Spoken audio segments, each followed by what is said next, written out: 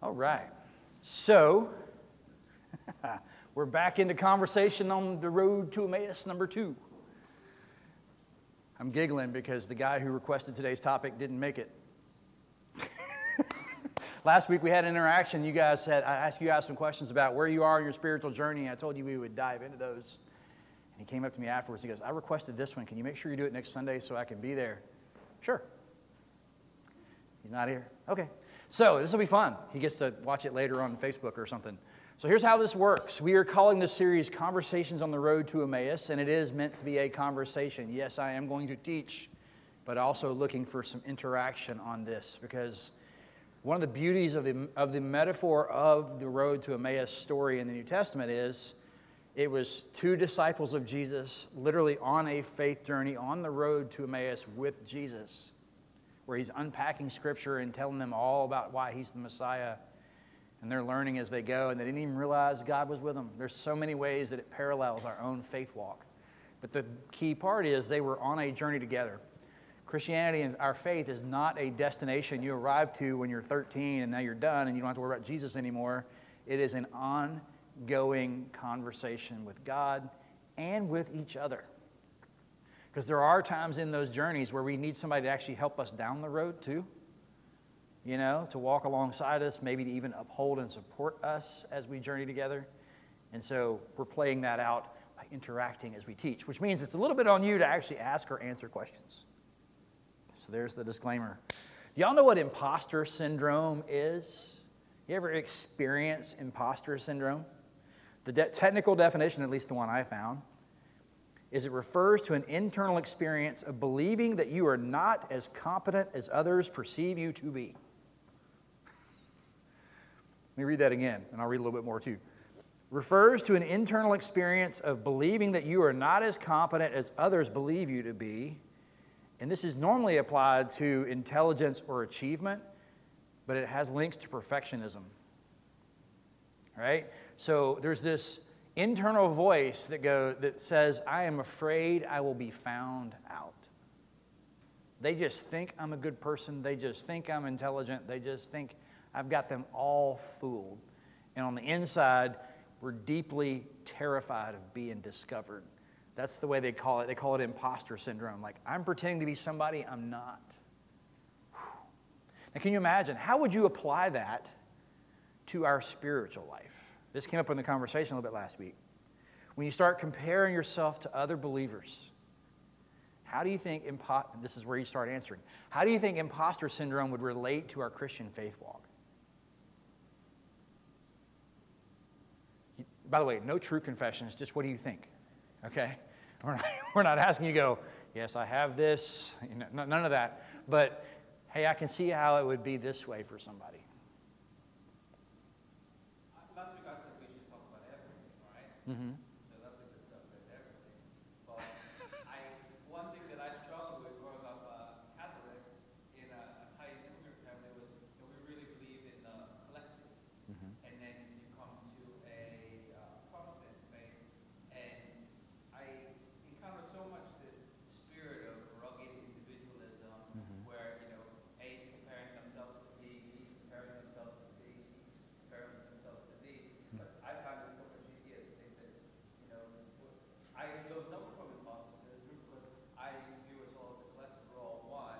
Okay. So that's one way to, I guess, get off. Yeah. It's certainly the counter to it, right? To realize that you're part of a body of Christ ought to be a foil to what we're talking about. But what's the reality? Nobody's ever felt like they're just not good enough where God's concerned? Yeah, Jordan. Well, something that just came to mind. Hopefully this isn't too off topic, but there are, individuals that are given, who, they are definitely at the top of their class, and they obviously can't, like say, medical doctors, they can't treat literally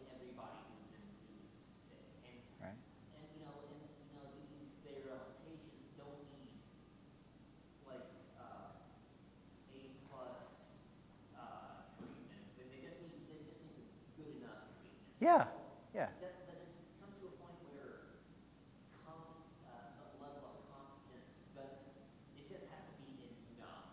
Sure. Does that make sense? It does, absolutely. So we think, and we struggle with this, and individualism that you referred to may be more cultural than Christian, by the way, right? So as American Christians, we're supposed to be independent and strong and faithful in Christ, and if we're not, something's wrong with us, and we hope nobody discovers it.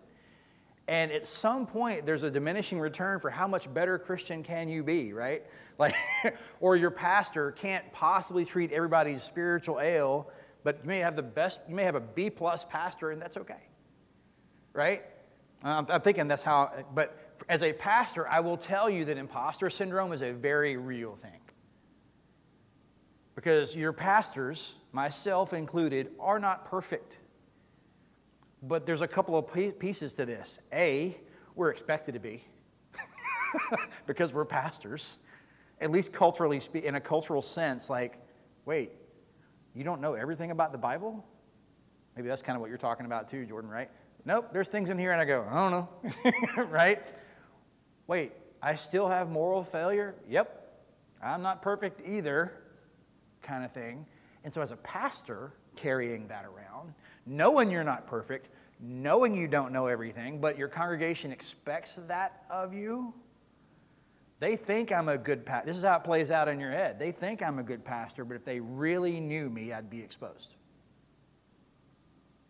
Now, I don't know if that plays out in your own personal spiritual walk. Everybody thinks I'm a good mom or a good dad or a good engineer or whatever, or I'm a good Christian, but if they really knew me, it'd be trouble, right?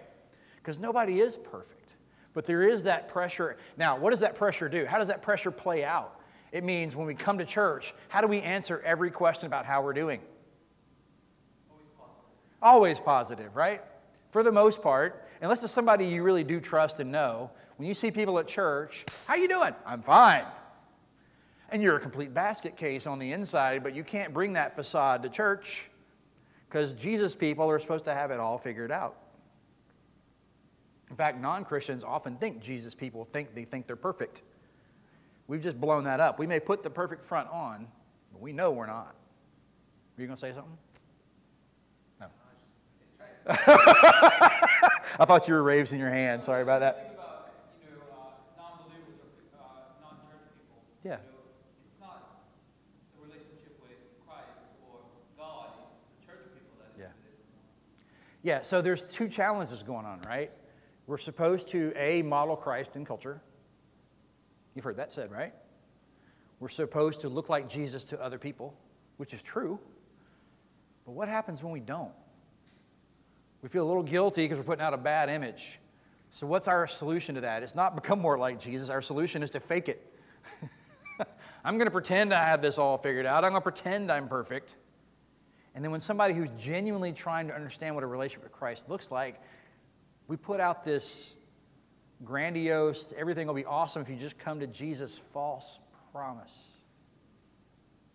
How many times have you heard a gospel presentation that says, if you accept Christ, He has a perfect plan for your life and everything will be awesome? Right? Which, okay, there's some spiritual truth in that. But if that's your premise for accepting Christ, and then 5 weeks later, your house burns down, your wife leaves you, and your life has become a country song, what do you think about God at that point? Right? Your dog died, your wife left you, your house burned down, you lost your job, right? Then where is Jesus in that equation? Becomes the answer, right? Because the pastor told me that if I follow Jesus, He has a perfect plan for my life and everything will be wonderful, and it's not. What's the logical conclusion? God's a liar or not real? And I was sold a bill of goods.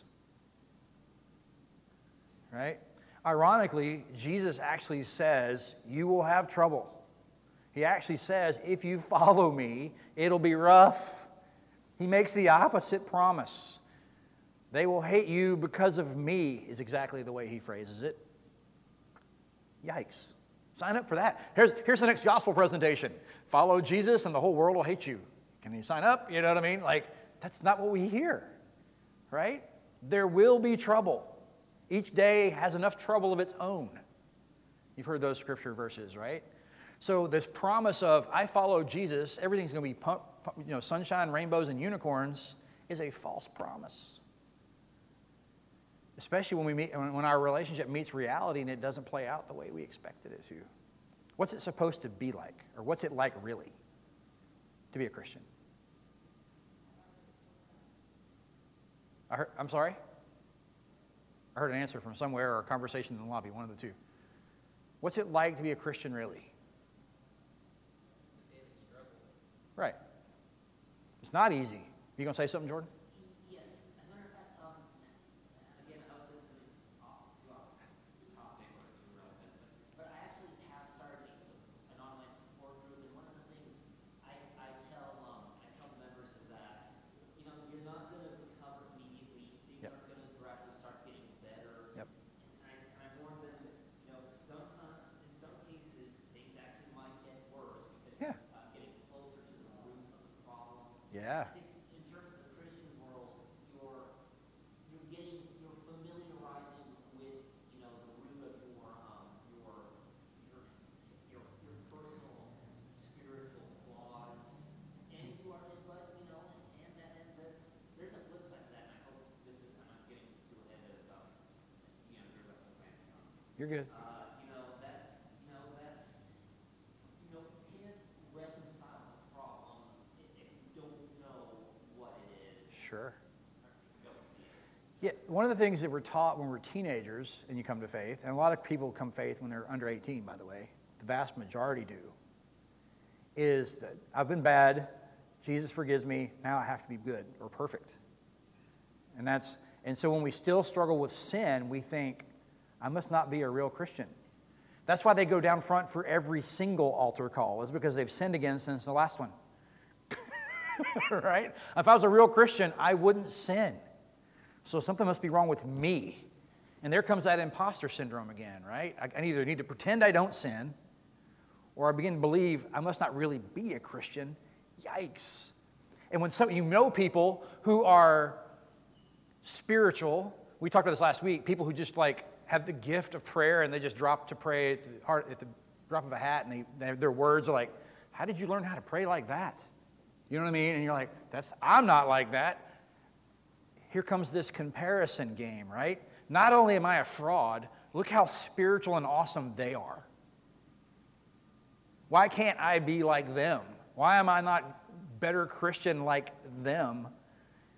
And Jordan's bringing up some great points. You don't just erase sin in terms of the penalty the day you become a Christian, but you don't automatically erase the anchor or the hold that sin has in your life. That becomes a process. Remember, we said this is a conversation on the road to Emmaus, and part of the journey is, the church word for it is sanctification. It is the continual struggle, the continual removal of sin as you become more and more like Jesus. It's not an instant wash. Go through the car wash and now you're clean. If it worked that way, my job would be very easy. Right? I'm a pastor, do you know Jesus? Cool, you'll stop sinning. Next. That'd be the end of my job. But it doesn't work that way. And Jordan brings up a great point about support, right? When somebody can look into your life and go, have you considered that this sin is really a surface symptom of something much deeper that's going on inside of you? Let's deal with that. That's not an instantaneous process. That's not a, boop, I'm a Christian now, I'm Jesus-like. It is an ongoing struggle to remove sin from your life. And we get into the trap of the way we think we're supposed to appear versus how we feel, or the trap of comparing ourselves to other people and we're not as spiritual as them. If that's the reality, then the question really becomes, what can we do about it? So I'm going to read a selection of passages to you. Did I type them in? That would be a lot faster. I did. I have a Bible here, but they're in front of me because I'm going to do multiple verses instead of skipping around. Instead of reading. 2 Corinthians 5:17 says this. So if anyone is in Christ, they are a new creation. Everything old has passed away. See, everything has become new. Wait, Charlie, I thought you said it's not instant wash, right? You are a new creation, but what has changed? What has changed is your identity where God's concerned, your record where God's concerned, and your heart towards sin. Remember, I said the struggle was, man, I'm still screwing up. What's wrong with me? Right? That's kind of the wording. That phrase is evidence of the Holy Spirit in your life. Hear that. It's imposter syndrome a little bit, but the fact you're concerned about how God sees you is what we call conviction. If you don't have Jesus and your heart's not been regenerated and you've not been made new, do you care what God thinks about you? No. Right? What has changed, what has been made new is your heart attitude towards sin. Doesn't mean you'll perfectly not sin, but now you're like, oh, I shouldn't be doing that. Oh, if they knew me, they'd know I'm not perfect. You care because the Holy Spirit's at work. You've got a new identity. So what you first have to do to deal with this comparison or this spiritual imposter syndrome is you've got to learn to see yourself the way God sees you. We tend to see ourselves the way we see. We know ourselves better than anybody. But when God looks at you, he sees Jesus, essentially. He sees the new creation. He sees the forgiven person. He sees the person trying not to fall back into certain sins. That's who God sees. And if God doesn't expect us to be insta-wash, now perfect, then why do we expect that of ourselves? If God knows we're still going to sin, and he's gracious to forgive us if we confess that sin, that ought to help us understand that what's really going on in our head about I'm not a good Christian, or maybe I'm not a Christian, is not from God. That tape playing in your head that says you're not good enough to go to church, that you're not good enough to talk to God, that you're not good enough for Jesus, is not from Jesus. That's the enemy trying to convince you you're not for real. And why would he gain from that? You turn your back on the faith. You don't live into your faith. You don't share what you got going on with others because you think you don't know enough and you're not good enough. He's paralyzing a soldier. That's not from God. And we buy into the lie that we're not good enough. Now, does that mean, then I can go do whatever I want because God's going to forgive me? I think we talked about this last week. Paul goes, are you kidding me? Paul says, when I sin, then grace abounds. So should I sin even more so that grace can abound even more? Of course not. That's not how this works. It's not a license to live how you want. You are a new creation. The old is gone and the new has come. Galatians 2:20. It is no longer I who live, but it is Christ who lives in me. And the life I now live in the flesh, I live by faith in the Son of God, who loved me and gave himself up for me. If the way we address this is by seeing ourselves the way God sees us, then you can take some encouragement from knowing that God loved you enough to die for you. That's how he sees you. He sacrificed himself for you. He thought you were worth dying for. Not good enough. He thought you were worth dying for. Second thing you got to do to kind of correct this spiritual vision of yourself is you've got to become aware that your spiritual growth really isn't all up to you. It's really not just up to you. Part of the reason we struggle with how people see us or how we feel about our spiritual walk is we assume it's up to us to be perfect or to be good. I'm not going to do this anymore. This time I mean it. 2 weeks later, I'm not going to do this anymore. This time I mean it. Next Lent, I'll give this sin up again. You know what I mean? And that's how we kind of live in our spiritual walk. Look, I'm doing pretty good. I'm doing pretty good. I'm doing pretty good. Face plant. I'm doing pretty good. I'm doing pretty good. I'm doing pretty good. Face plant. Is that, man, I don't know about you. As a pastor, I'm confessing that's my spiritual walk, right? I'm married. I'm going to be loving, more gracious, more supportive of my wife. Face plant. You know what I mean? I'm going to be more patient with Matthew. Oh, well, we'll try that again tomorrow. I mean, it's just the reality of the Christian experience. I know what I'm supposed to do. It's a struggle. If I'm trying to do it all on my own power, I am going to struggle. And I'm going to rinse and repeat that cycle of trying again harder and trying again harder. And by the way, that is spiritually exhausting. And you need to hear a pastor say, yes, you are supposed to become more and more like Christ. Yes, you are supposed to resist temptation and flee the other way. The Scriptures tell us that. But the Scriptures also say that when you fail to do so, if we confess our sins, God is gracious to forgive them. But even more than that, 2 Corinthians 3:5. Not that we are competent of ourselves to claim anything as coming from us. Our competence is from God.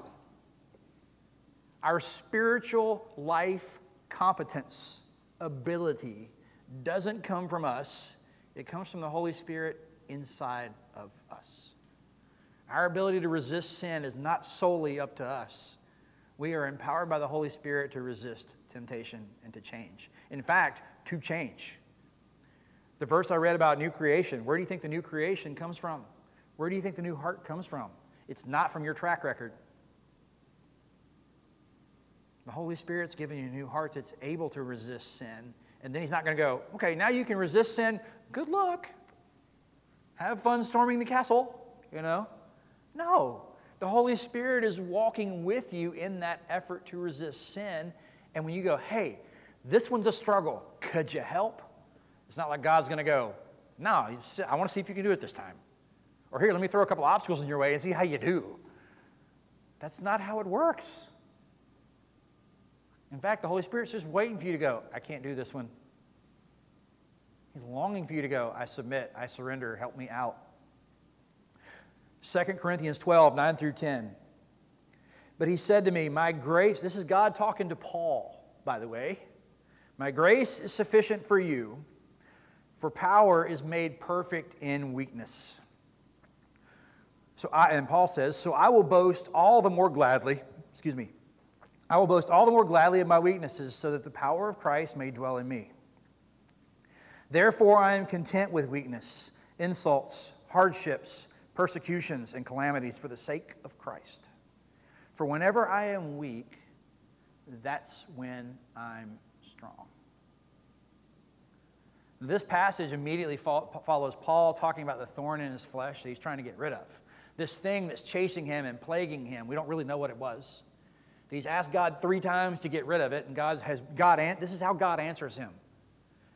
Paul says, take this away. God says, no. He says, my grace is sufficient for you, dude. My power is made perfect in the weakness that you're carrying around with you. For when Paul is weak, that's when he's strong. Why? Because it's not Paul being faithful. It's not Paul doing the work. It's God. God often chooses underdogs. You ever notice that when you read Scripture? The last-born, the least likely, the goofy fisherman in the boat that didn't make the cut for church, whatever, that didn't make the disciple role at the synagogue. God chooses the person least likely to do it. Oh, that's him? He's like the 7th son of the 7th son. He's out, and we put him out in the field. These are all the cool sons. Like, that's how, and then that's who God chooses. And so when we have this part in our heart where we go, I'm not good enough, I can't measure up to Jesus, I can't do this, I don't know what to do, God goes, perfect. That's where I want you. Because when you are weak, that's when my power is displayed. That's when I'm glorified. Because when the underdog pulls off the miracle, we don't give credit to the underdog. We give credit to God who did it with him. He did that. She did that. That's who God chose to transform Mississippi State University. That guy. We're stunned. We know it wasn't him. You know what I mean? Like, we know it wasn't him that did that. That dude's a screw up. Wait. That's who led all those people to Christ? That's who did that impossible thing that nobody else could do? God was involved in that. Exactly. And so when you look at your own spiritual walk and you go, I'm not good enough. I'm not very good at resisting temptation. If anybody really knew my faith walk, they'd think I'm not a Christian. Then I read verse 10 again. Therefore I'm content with my weakness, insults, hardships, persecutions, calamities for the sake of Christ. For when I am weak, that's when I'm strong. It's not weakness in terms of inability. It is weakness really in terms of submission. It's the, hey, God, I can't handle this. Hey, Holy Spirit, this temptation's back. You've seen me faceplant a few times. Could we work this out for good? This time I'm ready. I'm ready to put this behind me and live into being a new creation. If we could do it on our own, we'd be full of pride. Hey, look how Jesus-y I am. Look how spiritual I am. Look how good a prayer I am. Look how good a Bible teacher I am. Look how perfect I've been this week. Right? We'd be full of pride. If we can do it all on our own, Jesus wouldn't have to die. If we could live the way God wants us to live all the time, we wouldn't need Jesus either. And we'd be full of all kinds of pride. But if we allow God to do it inside of us, we're actually full of the Spirit. If we allow God to change our desires toward this sin, if we allow God to change our heart toward this sin, then what we're full of is the Holy Spirit. Because we're inviting Him to make us into a new creation. Our spiritual growth is not completely up to us. Now, we definitely participate in it. Because the next step comes, okay, Charlie, that is kind of me. I do kind of walk around like I'm a fake Christian. Y'all, everything's happy. And I'm miserable on the inside. What else? What are we going to do about this for real? Like, what do we do? Well, competence at anything comes from practice. This Sunday was Children's Sunday up the hill, right? And you got the kids, the little kids led worship, okay? They did the announcements. They did the Apostles' Creed. They did the whole nine, man. It was a fun display, let me tell you. Transitions were awkward. You know what I mean? Like somebody missed their cue. Somebody repeated their line 5 times. It was all over the place. But they're little kids, and we go, oh, that's so cute, sweet. We deliver all kinds of grace on that performance. Why? Because they're kids. They're doing the best they can, you know? It's awesome. It's awesome. But whatever level of competence they had came from all the rehearsals that led to this morning. Can you imagine the train wreck if they just said, okay, kids, y'all are leading service today? There's no telling what would come out of their mouth, right? And so if you're a person who is carrying this around and going, man, I am just not sure about Jesus and how this works, or I'm still failing, then maybe it's time to put some practices in place. Because spiritual practices, just like athletic practice, prepares you for game day. If you're inviting Christ into your life and you're spending time grounded in Scripture and you're spending time doing spiritual practices, then you are more competent when the challenge hits. You're more capable when the temptation is there. If you're winging it, that's the results you're going to get. If you're trying to do it all by yourself, that's winging it too, by the way. If you're trying to do it on your own spiritual power, that's the results you're going to get. But if you're also a Christian from 11 to 12 on Sunday and maybe 5 to 7 on Wednesday night, if the Mississippi State Bulldogs practice football from 11 to 12 on Sunday morning and 5 to 7 on Wednesday night, what would the SEC schedule look like next year? Right? If that was the only time the football team practiced, those 3 hours a week, what would the rest of their week look like? Especially Saturday. And yet we sit there and go, hey, Jesus, college students are faced exams this week. I've heard it said this way too. Your grades are perfect. Your study habits are perfectly designed to give you the grades you get this week. Could say it, put it in a spiritual context. The spiritual life you are having right now, wherever you are in your faith walk with Jesus, your spiritual practices are perfectly designed to give you the relationship with God that you have. If you spend 3 hours a week with Jesus or 10 minutes a week with Jesus, it's perfectly designed to get you just as close to God as you are. You can't not. Colossians 2, 6, and 7 puts it this way. As you therefore have received Christ Jesus the Lord, continue to live your lives in Him, rooted and built up in Him, and established in the faith, just as you were taught, abounding in thanksgiving. It's one of my favorite verses in all of Scripture because it lays out what our faith walk ought to look like perfectly to me, at least when I read it. As you have received Christ Jesus as Lord, doesn't even use the word Savior here. It says, as you've accepted Christ as Lord of your life, continue your life rooted and built up in Him, established in the faith. But wait, I'm in Jesus. Continue in the faith, rooted. How do you build anything up? You practice. Where do you root yourself? You have to ground yourself in Scripture, prayer, and worship.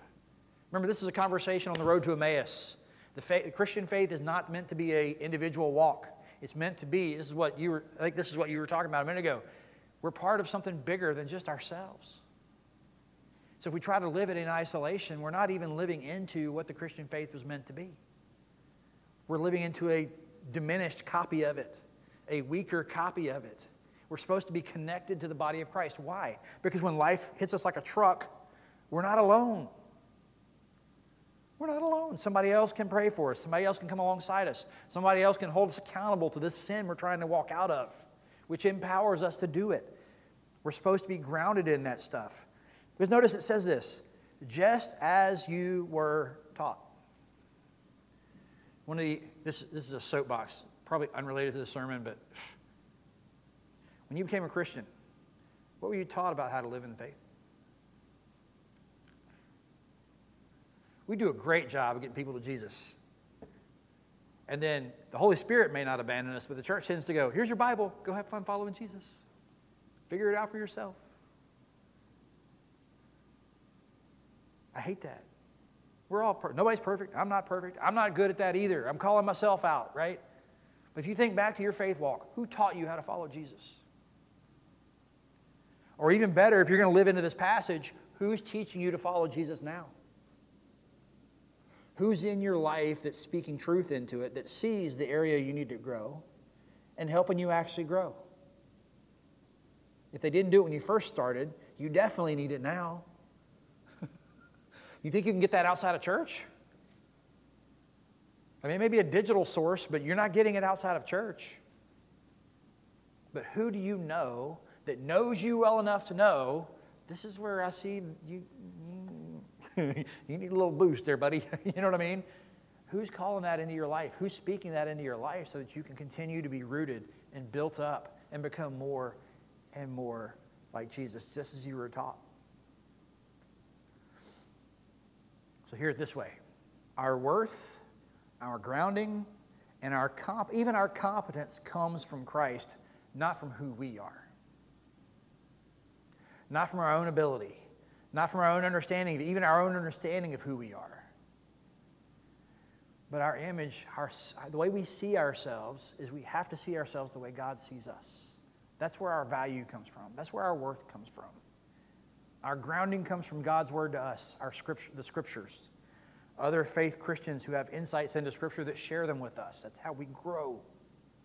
And even our competence comes from the Holy Spirit. You know, there's a passage, one of my favorite ones, Paul says, I think it's Paul. Paul says 2/3 of the things in the New Testament, so it's a safe bet. That when we don't know how to pray, the Holy Spirit prays for us. Whew.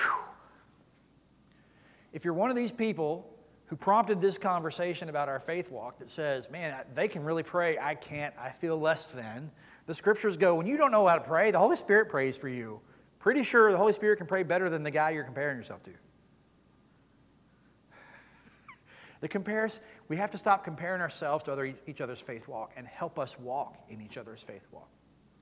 Because they may be good at praying, I might be good at Bible. They may be good at serving. They may be good at worship leadership. This is 1 Corinthians 12, right? We are a part, is what you said a little while ago. We are part of a body of Christ. Some of us are good at this. Some of us are good at that. That's not an excuse not to do this. It's just an upfront confession that somebody's going to be better at preaching than somebody else, and that's okay. That doesn't mean you're less than. Somebody's going to be better at praying. Somebody's definitely be better than singing, and I'm okay with that. Will can blow me away on the microphone. You don't even want me to try it. But I'm still secure in Jesus. Just because I can't sing like Will doesn't mean I'm not a Christian.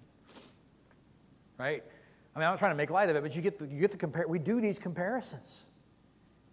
And all we're doing is, and if that's a goal where I'd like to be, cool. But if it's now I'm less than, then that's the enemy. If it's something I'm working toward, hey, I'd really like to be able to pray like them. Ask God, seek out other people who pray like that, and learn how to do so. But don't go, I'm not a good prayer, I must not be a good Christian. Because that's not where your value comes from. Our ability to grow spiritually comes by the grace, and this is what I've been saying. Our ability to grow spiritually comes by the grace and power of the Holy Spirit when we open ourselves up through spiritual practices.